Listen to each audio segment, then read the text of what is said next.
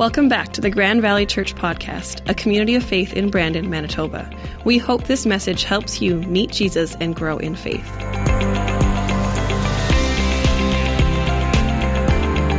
So as Mac mentioned before, my name's Brian. I'm the lead pastor here at the church, and I'm excited that you're here joining us today because last week we started into a new series called Out of the Darkness, and we're talking about how do we start the year with stepping out of darkness and into light, and how does our 2019 be a year where we are filled with hope and freedom and moving from darkness into light.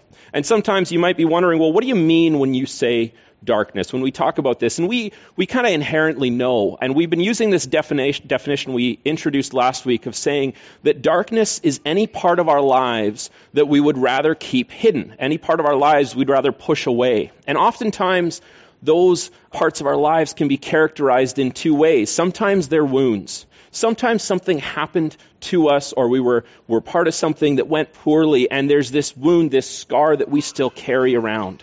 And when we have wounds in our lives, things in our past we'd rather not have happened, we have to explore how do we find healing to change from that.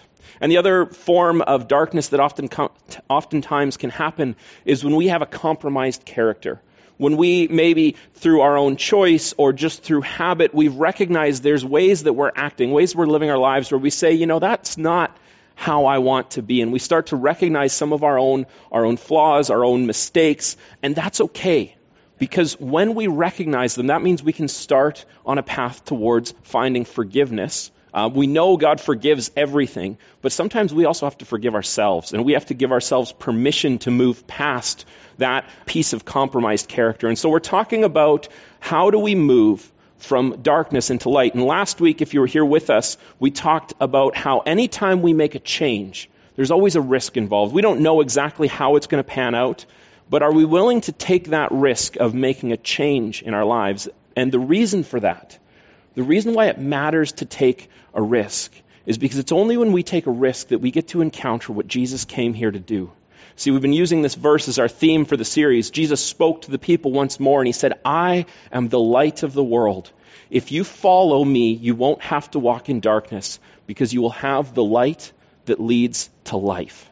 See, that's my hope for our church. That's my hope for you, is that we can move from darkness into light. And as we step into that light, we find the life that Jesus has for us, that he wants to call us to. And so one of the things we do around here is I want to invite you to pull out your phone, and if you have the YouVersion Bible app installed, go to the Events tab and search for Grand Valley, and you'll find all the passages we're going to talk about today, and you can save that. You can add some notes to it and follow along if you like. And at the end, there's also some discussion questions for the life groups that you'll want to grab and want to talk about. See, today we're narrowing in on this change piece, and what is one of the big things that prevents us from making a change. See, oftentimes when we come to a change we want to make in our lives, we often think first in terms of motivation.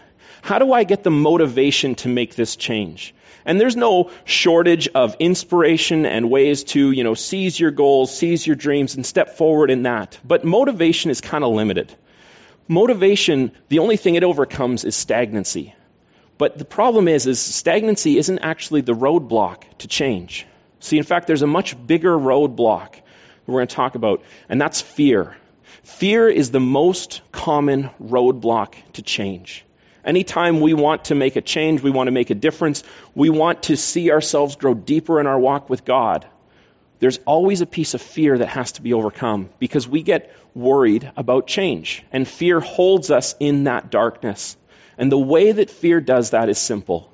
Fear keeps us in the darkness by making us afraid of the light. Fear holds us back from making any changes, from stepping forward into what God calls us to, because it tries to make us afraid of that light that leads to life. And fear is common. And I'm going to talk a little bit about some common fears first, because we have to recognize these fear pieces before we're able to overcome them. And one of the most common fears is fear of change. We're scared of doing things differently, or we're scared of something different. Now, sometimes, routines and habits are a good thing. There are certain things that are habits that we just kind of stick with, and routines aren't bad, but what's your routine pushing you towards is the question asked. See, really, fear of change is usually actually something else in disguise. See, fear of change indicates that we have a control issue. Fear of change means we want to control the outcome. We want to know exactly what's going to happen if this change happens in our life. And oftentimes, we've talked about this before here in other sermon series, we all have a level of a desire for control. Every one of us has things we like to control. And one of the things that I learned about almost 4 years ago and keep learning constantly is there is no possible way to fully control your kids. I mean, we'd like to, wouldn't we? Wouldn't it be easier if our kids just, yes, Father, yes, dear, anytime you ask them to do something, but it doesn't work that way. See, I think kids are one of the ways that God tells us, hey, you're not actually in control when you think you are. But see, there's a difference between learning that we don't have control and being afraid of losing control. And fear of change indicates that we're often afraid of losing control, of losing our grip on what's happening. A second common fear is fear of the unknown. We don't know what it's going to look like on the other side of this change. If I choose to make this difference in my life, if I choose to take this step of say, God, I want to take this step and I want to go deeper into a relationship with you. Oftentimes that's stepping into the unknown. It's stepping into somewhere that's unfamiliar, somewhere we haven't been before. And there's a different way that this fear sometimes appears in our lives. And fear of the unknown often disguises itself as a search for wisdom. And we say, I can't make that change yet. I don't know enough about it. Or I can't make this decision because I don't know enough. And we tell ourselves, I need to just keep looking for wisdom. I just need to keep learning more about this. And what we're actually doing is we're preventing ourselves from making a change because we say, I need to know more about it first. Some of our military guys a while ago were telling me about this training operation they were on, and they were learning how to breach and clear buildings. And they were saying to me that when they build a plan for entering a building, when they hit 70%, they execute and go. And I was like, 70%, that's low. And they said, no, 70% is high. Because the moment you step in that building, the moment the first breaching charge goes off and you step in, your entire plan goes out the window. In fact, Mike Tyson, the boxer, once said, everyone has a plan until they get punched in the face. And then your plan goes out the window. And they were telling me this, they have this 70% rule because the moment they're at 70, you got to execute. Because the other 30%, you can't plan for anyways. You don't know what's going to find. You may have an idea of what that building's layout is, but you walk in and it might be completely different. See, sometimes we prevent ourselves from executing change because we think, I need to know more. And isn't wisdom good? It is. Shouldn't it be good to search for more wisdom? It is. But if you can never take a step of change to go deeper in your walk because you say, I just need to know more, but you can't put it into practice, that's fear holding us back. We also have a common fear of sometimes we're afraid when we try to move out of darkness, especially if there's a character piece that we want to work on that we know God wants to help us overcome. And we have a fear of our flaws being revealed. See, humiliation is just involuntary humility. When we feel humiliated, it's because something happened that exposed a flaw, exposed something we'd rather kept hidden. It wasn't on our terms that it came forward, and we get worried about that. We get afraid of that.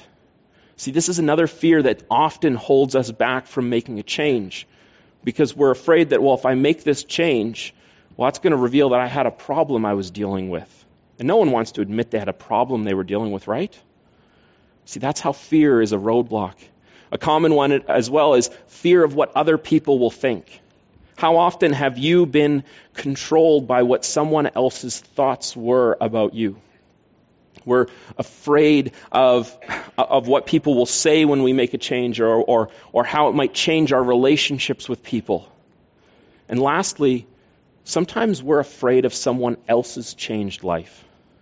Have you ever, maybe you have one of those really annoying coworkers that the moment they make a decision, they just stick to it? I knew a person once who just decided, I'm going to cut all sugar out, I'm going to cut all carbs out, I'm going to go to the gym 5 days a week. And everyone was kind of like, okay, you're going to hold to that. And they did.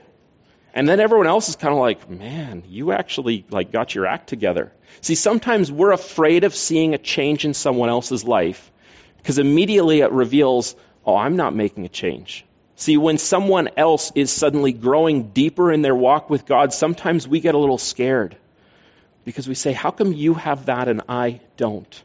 See, in every one of these instances, fear is the roadblock to change. And in fact, I think this definition helps us a little better. Fear is a tyrant that tries to hold us in a state of oppression. Because fear knows if we don't make any changes, if we're held in oppression, we will never grow to the depths of what God wants us to grow to. We will never accomplish the things that God wants to accomplish. We will never experience the fulfillment of a relationship with God that God so desperately wants for every single one of us. See, fear tries to hold us in oppression. But here's the simple thing. If we're not afraid, fear has no power to oppress us.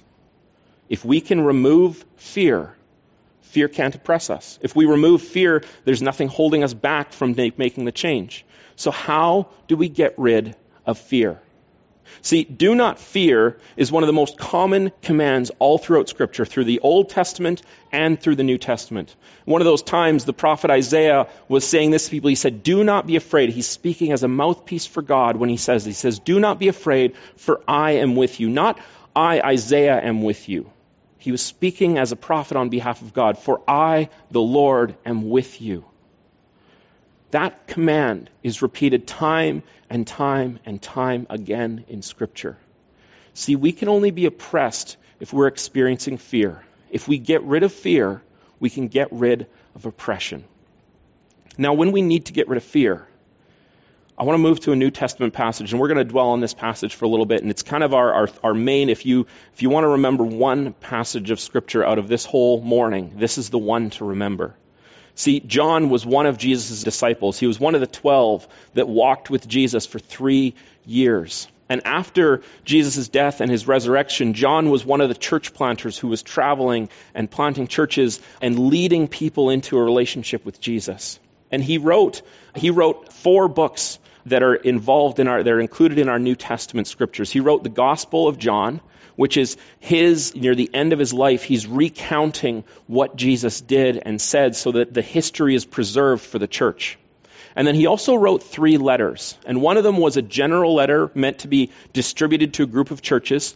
And then the other 2 were kind of reminders, and they were written to a smaller group. But we're going to be in the first letter John wrote, 1 John 4, verse 18.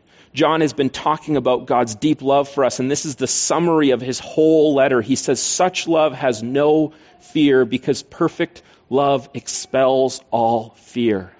If we are afraid, it is for fear of punishment, and that shows we have not fully experienced his perfect love. See, perfect love expels all fear. Some translations say drives out or destroys. Perfect love is what gets rid of fear. See, if we want to get rid of the fear that keeps us in the dark, we have to step into experiencing God's perfect love. See, how do we do that? How do we step into the fullness of God's love for us so that light that leads to life can overcome the darkness in us? Perfect love drives out fear. See, when we talk about God, when we talk about his character and who he is, we all know that the depth of God's character is love. That God seeks to love and care for us deeply. And in fact, there's a bigger term for this that I'm going to introduce to you called immanence. And it means the closeness of God. That God is with us. When we talk about feeling God's presence surrounding us, when we talk about coming into the fullness of God's tenderness and his care and his compassion, we're talking about God's immanence, how close he is and how close he desires to be with us. But there's a second characteristic of God that is almost the counter of immanence, and it's called God's transcendence. Now, when we talk about God's transcendence, it talks about God's power and his might. It talks about how overwhelmingly majestic God is. And you've seen this in when we talk about the Christmas story, and an angel, just a messenger of God, carrying a tiny glimpse of God's presence, meets Mary, and her response at first is terror. And then later, when the angels go and they encounter the shepherds outside of Bethlehem, their response is terror. See, God's whole being is so otherworldly powerful and majestic. He is capable of doing anything he chooses to do. It is so powerful. We actually get overwhelmed by that. See, when Moses was up on the mountain, God's presence descended in a cloud. When Elijah encountered God on a mountain, God said, you can hide in that rock, and I'm going to put my hand over you, and I'm going to pass by, and you can see the trail of my glory. Because if you look at my glory firsthand, it will destroy you. See, we are finite beings, but God is not. And see, sometimes we only dwell on God's immanence. We want to feel him close to us. And sometimes we forget about God's transcendence, the power that he is and contains and wants to be in our lives. See, God's transcendence is overwhelming us. But when we experience God's immanence and his transcendence, that's when we find this perfect love that John talks about. We find perfect love when we see both. See, God's immanence is when he chooses to be close to us, his tenderness, his mercy. He's close to the brokenhearted. We use these metaphors that Jesus used where he talked about being the good shepherd. And elsewhere in Scripture, we talk about God being a loving father. That's God's immanence. And his transcendence is his awe-inspiring, his powerful, majestic nature. He's capable of doing whatever he chooses when he displays his strength, when he performs miracles, when he changes the world. That is God's transcendence coming to fruition. I'm not going to go through the scripture passages on these two things, but they're in YouVersion and they're on the life groups discussion. If you're in a life group, you're going to be talking about this week. And if you're not, you can download the discussion questions, talk with a friend, and maybe it's a great reason to sign up for a life group, to have a place to have these conversations about how do we go deeper in this.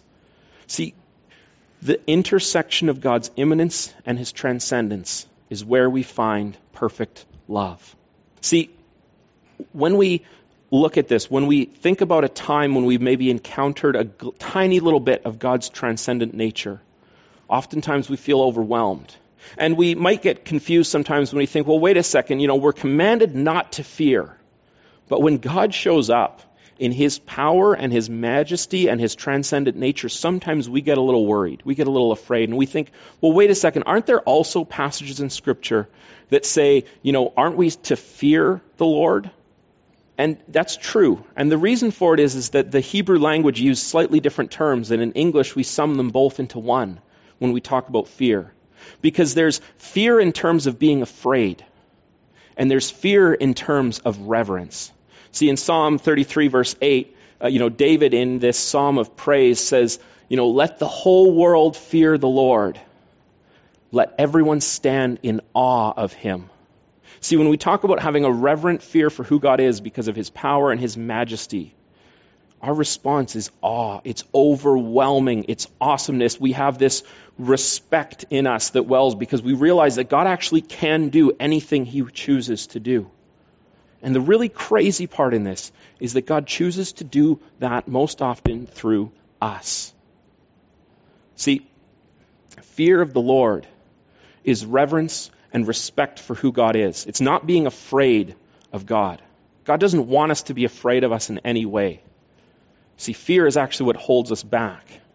But reverence for God, understanding his power and his majesty, actually draws us to want to know that more.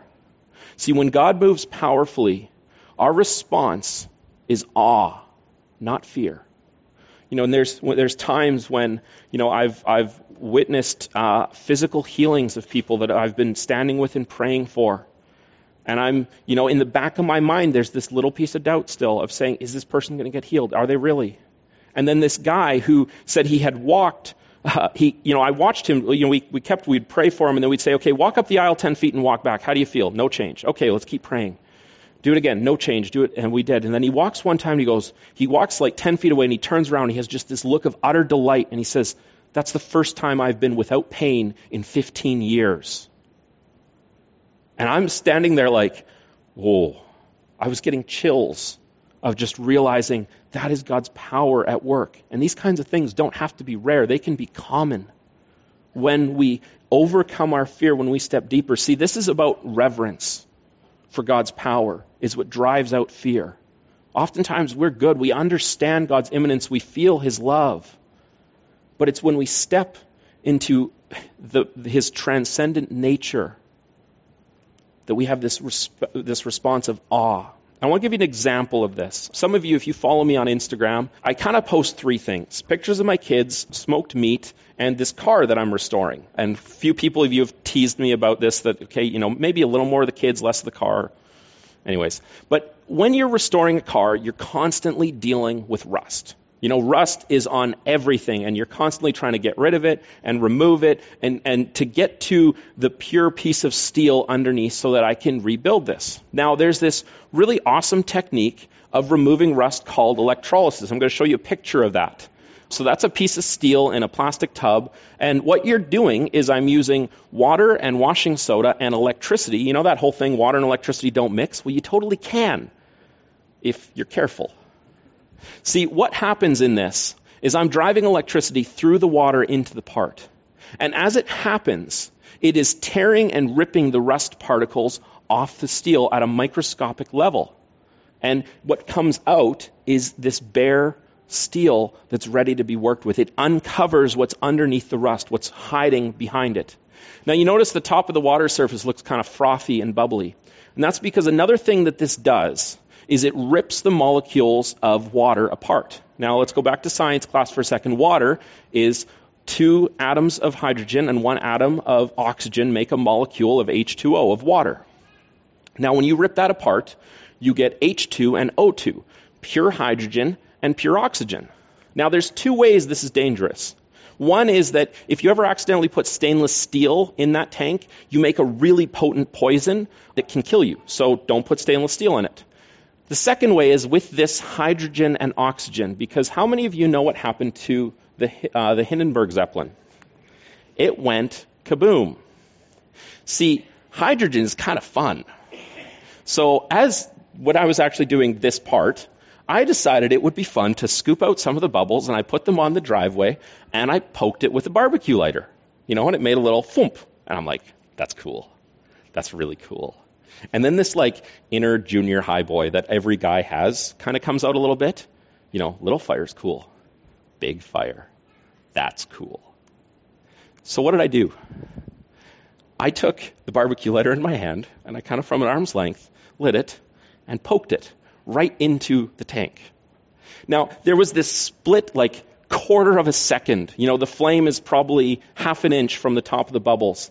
And this thought in the back of my mind goes, this is a bad idea. See, that is a good little piece of fear. That's not the fear we want to get rid of. We're not talking about living foolishly, even though what I'm about to tell you was extremely foolish. I poked the barbecue lighter directly into those bubbles filled with hydrogen and oxygen. I thought it would kind of go thump and they'd all ignite. Problem, when it's in a container, even that open, it built enough compression that it went bang. It was louder than a gunshot. In fact, I was standing there, splattered a little bit in rusty water because it splattered, and I'm slightly dazed and my ears are ringing, and I'm just like, man, that was really dumb. That was really awful. I should not have done that. And at the same time, I'm kind of giggling because it was kind of cool. But then I have this moment of what if the neighbors call the cops? They're going to think that there was a shooting in this area. Anyways, see, I did not have the reverence and respect for hydrogen and oxygen. I had a little bit of fear that I should have listened to that would have kept me safe. See, when God moves powerfully, when something big happens, it's not about being afraid. See, I still keep doing electrolysis because it works really well. I just don't pull out the barbecue lighter now. See, when we encounter God's transcendent power, our response is awe, not fear. And this is what I want to invite you into. If you want to get rid of fear in your life, if you want to get rid of whatever it is, that roadblock to change, that roadblock that's holding you in the darkness in your life, we have to encounter God's perfect love. And we encounter God's perfect love when we meet that intersection between his immanence and his transcendence. See, if our concept of God is only his immanence, is only his love for us, we actually create a version of God in our minds that is there to coddle and, hold us in his embrace, but never ask us to do anything. Just be there to care for me. And sometimes that's the image of God we've created in our minds that we worship and that we want, but that's not actually the fullness of who God is. But at times when we encounter God's power in ways, when you witness a healing, when you see something happen that could only have been God's hand at work, sometimes we get a little spooked. And we go, whoa, we're actually dealing with the supernatural. We've stepped out of the realm of what's natural and into the supernatural because that's the realm that God fills and God encompasses. See, we encounter God's perfect love when we recognize both. That it's God's immanence that loves us and draws us close, and it's his transcendent power that calls us to change the world. It's his transcendent power, which is why the church is here 2,000 years after Rome thought they killed a false god on a cross. And the church still stands. It's God's transcendent power why the apostles were speaking in tongues, were speaking, performing miracles, why they could witness to people who they didn't share a language with. Why they encountered beatings, and most of them encountered martyrdom. They were killed for their faith because they had caught a glimpse of this perfect view of God's transcendence. See, that's what God calls us to. It's not just that he calls us to be loved. That's the first part. But he calls us to encounter his transcendence and to move with him in it. See, when we experience God's perfect love, it obliterates fear. It gets rid of it. It drives it out. And we can step into a deeper walk with God. We can actually live a life that is not, where fear does not hold us back. Because our reverence for God has overcome it. See, in the Old Testament, the way the Old Testament law was built was to safeguard and kind of protect the Israelites so that they could be witnesses of who God was in the world. But the time wasn't right yet for God to step into the world powerfully the way he did when he put on flesh and came as Jesus Christ. See, in the Old Testament, they had, in the tabernacle and later in the temple, they had the altar. And the altar was this place where you would bring your sacrifice. You would bring something that represented your guilt, your shame, your fear, your sin, whatever was holding you back. And you would come and you would lay it on the altar. And the priests had this role of being a mediator between God and his people. And they would oversee this sacrifice being placed on an altar. And other times, altars would be made elsewhere, outside of the temple and the tabernacle. We think of, there's the story of Gideon, one of the judges. And the angel of the Lord instructs him, build an altar and lay some of the grain that you're threshing on it as a sacrifice, and I'll show you my power. See, usually when you came and you brought a sacrifice and you put it on the altar, the priest would take it away. And it was this symbol of you giving up whatever it is that's holding you back from God. And the priest would take it away. But sometimes God did something really cool. Sometimes, like the case of Gideon, when he put the grain on the altar that he made, fire rains down and consumes the sacrifice on the altar. Fire from heaven comes down and obliterates whatever it was that is being given up to God. See, when Jesus came and when he died on the cross and they crucified him, the cross became our new altar. We don't need a physical altar to put something on because we have the cross. We have what Jesus did. It was God's transcendent power manifest and incarnated in Jesus that overcame sin and death and suffering and anything that can hold us back. That's what Jesus came to do. Our altar now is not a physical table. It's not a pile of stones that we build up. Our altar now is the cross. And the cross is where Jesus meets us and takes away whatever it is we have to get rid of because he has this transcendent power. It is because of his immanent that he loves us so dearly, and it's his transcendent power that overwhelms whatever it is that holds us back. See, God's perfect love obliterates fear. And so I want to ask this question of you today. What fear do you need to lay on the altar? What fear is holding you back from God's perfect love? What fear is holding you back from the purpose and the desire that God has been trying to call you to? What fear is holding you back from taking that step of faith that God has been putting in front of you time and time again and saying, I'm right here. I want you to go deeper with me. What fear is holding you back? When we step from darkness into light, it's God's perfect love that gets rid of any roadblock in the way. And what I want to invite you to do is, I want you to think for a moment. Think about what is the piece of fear from that list that we went through before? Is it fear of people? Is it fear of change? Is it fear of what others will think? Is it you're afraid because you've seen other people grow and you're like, well, what if God doesn't do exactly the same thing with me? What is the fear that's holding you back? And what do you need to do to let go of it? See, God is not a thief. God will not take and rip the fear out of your hands. God is a gentleman. God is there to take what we offer. We have to lay it on the altar. We have to choose to put it down before God will obliterate it. He won't rip it out of your hand. And so if you're standing there with your fists clenched and you're like, I can't let go of this, just open your hands. Say to God, what is it that you want to take from me? What fear do you need to lay on the altar today? I didn't tell you the whole story before about the guy who was healed of the back pain. And that his wife was actually who we were there to pray for first. She had arthritis in her hands. She was probably in her early 70s and had been a piano player for her whole life. And her arthritis was so bad that she couldn't play piano anymore, and it bothered her that she couldn't play as part of her church anymore. And so we were praying for her hands to be healed.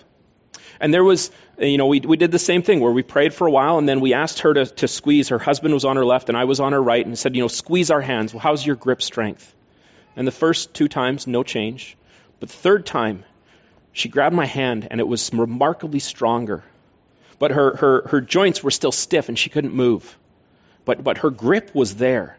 And her husband and I looked at each other and were like, that's different. And she got scared. In fact, we asked her, do you want us to keep praying? And she said no. She had a little piece of God's transcendent power happened in that moment. And she got scared. And she said, no, don't keep praying for this. And I was racking my brain, why? What was the fear of holding back? Was she afraid that when we prayed another time that no change would happen? Or was she afraid that it might only be temporary? Or I don't know what it was. But it was that little piece that made her husband, who didn't say that he needed prayer for anything, said, well, I've had this back pain. See, sometimes we get a little piece of God's transcendence and we get spooked. We get scared. And I want to challenge you not to get scared when God starts doing something in your life or in the lives of people around you. See, when John, I'm going to end by going back to 1 John 4, and I want to read a little more of the passage this time. John said this, all who declare that Jesus is the Son of God have God living in them, and they live in God. We know how much God loves us, and we've put our trust in his love. God is love. And all who live in love live in God, and God lives in them. See, that's the imminence that we know. And as we live in God, our love grows more perfect. So we will not be afraid on the day of judgment, but we can face him with confidence because we live like Jesus here in this world. Such love has no fear, because perfect love expels all fear. If we are afraid, it is for fear of punishment. And that shows we have not truly experienced his perfect love. We love each other because he loved us first. That's what I want to invite you into. That as we step from darkness into the light that leads to life, that leads to God, experiencing the fullness of God's love, would we not get scared when God shows up? Let me pray for us.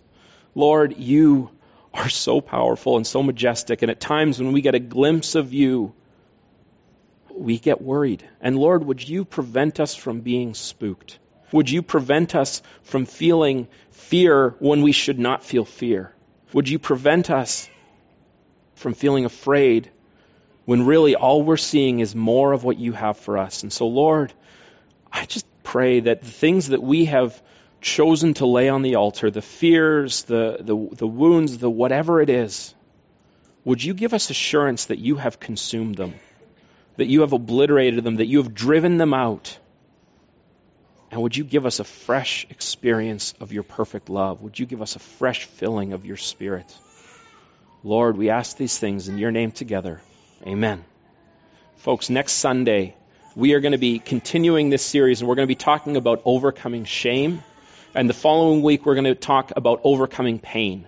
And we're going to talk about how God's perfect love meets us in both of these to drive out shame and to drive out pain. And so I hope you'll plan to be here. And while you're at it, grab one of these Connect cards. If there's ever something that you want to meet with myself or Pastor Vicky or one of our elders, maybe you want to discuss about this more or get involved in a life group, just fill out one of these Connect cards and drop them off at the table in the lobby. Folks, I hope you have an amazing week, and I hope to see you again here next Sunday.